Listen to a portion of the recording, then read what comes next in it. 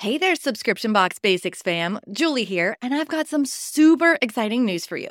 My favorite event of the year is happening in less than 2 months. For those of you who don't know, it's called Sub Summit, and it's the conference for sub box businesses. Renee and I are going to be there, and you could potentially join us for free. You can learn more at subsummit.com, but don't wait too long because ticket prices are going up soon. Come on, let's make some memories together at Sub Summit. So, you want to launch a subscription box and don't know where to start? Girl, you are in the right place. I'm Julie Ball, a subscription box coach and your host here at Subscription Box Basics, a podcast for new and aspiring subscription box entrepreneurs that want to avoid overwhelm.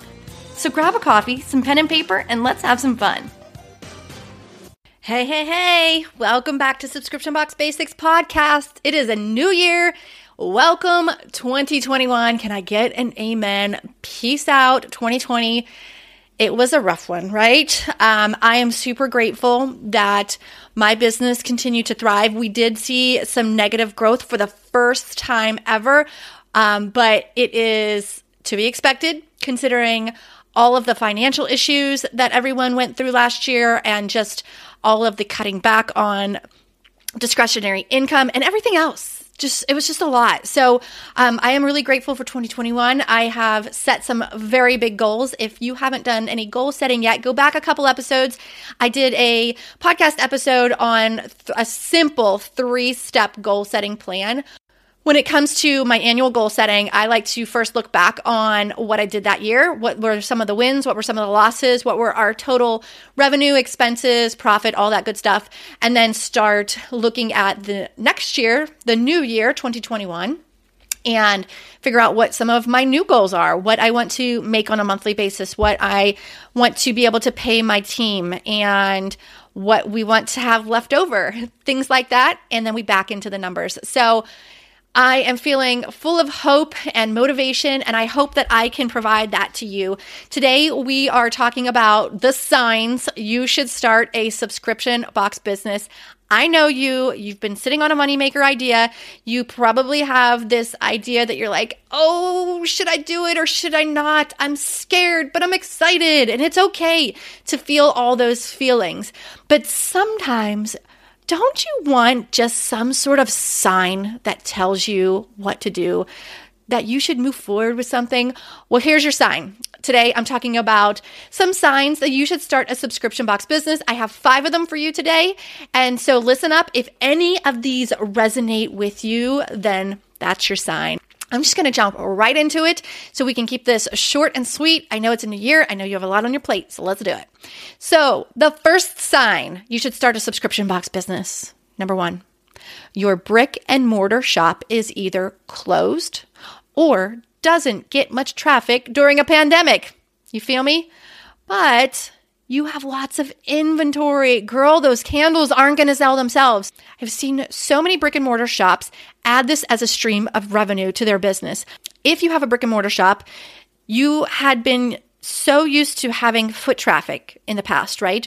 Or selling one-time products on your website in addition to your shop. Well, think about this. Wouldn't it be so much fun and so much easier to serve your existing customers in a way that is easy, it's automatic, and that you continually delight them month after month after month? So for example, if you have a candle shop and you have lots of inventory, you could pick a candle of the month and send that to your customers automatically. So you set up the subscription side of it, the recurring revenue, you get to renew them once a month, and then you get to ship them your candle of the month once a month. It's simple, especially if you already have your business foundation set up and you have an existing audience. You can just add it to your existing business. So that's not sign number 1. You have a brick and mortar shop that is either closed right now due to the pandemic or it's just not getting the foot traffic you need to pay those bills. Add a subscription box stream of revenue. The second sign you should start a subscription box business. Maybe you have a passion, a hobby, or an interest. And there are other super fans who share that interest, who love it too, just like you. People want to connect with others with a shared interest. It can be as simple as being a fan of something. Maybe you love to play kazoo and someone else loves to play kazoo. Start a kazoo crate. It's super easy concept. If there are super fans or people who are passionate about a specific topic or shared interest, that's the perfect opportunity to start a subscription box based around that interest. All right, number 3, you are tired of finding new customers every single month. Wouldn't you rather your customers automatically buy from you month after month after month? That, my friend, is called recurring revenue. You are going to love renewal day when all those renewals hit and that cash flow starts moving again in your bank account. If you are tired of chasing a customer one single sale at a time, that's your sign you need to start a subscription box business. Moving on to the 4th sign, you should start a subscription box business. You are so over the feast and famine of product launches and need revenue that's a little bit more predictable. So the subscription box business makes it easy to project revenue.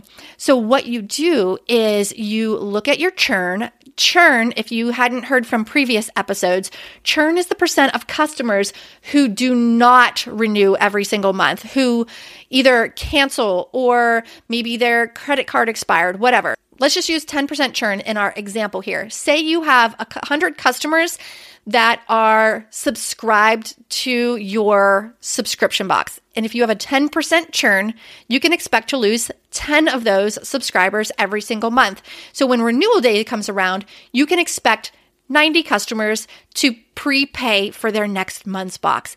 That makes it so easy to project revenue. Now, of course, you add on another layer when you talk about growth and acquisition, but at least you can project using that churn. And the opposite of churn is called retention. So if you have 10% churn, that would equate to 90% retention. You're going to retain 90% or 90 of those 100 customers.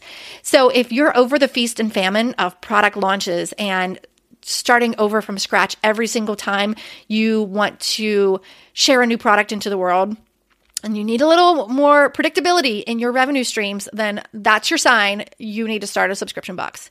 And finally, the last sign you should start a subscription box, you have an existing audience or a follower base, like on social media, and they look to you for recommendations. You can turn that influence into a stream of revenue by offering a subscription box. Something simple would be, these are a few of my favorite things, and you handpick your favorite things for each box.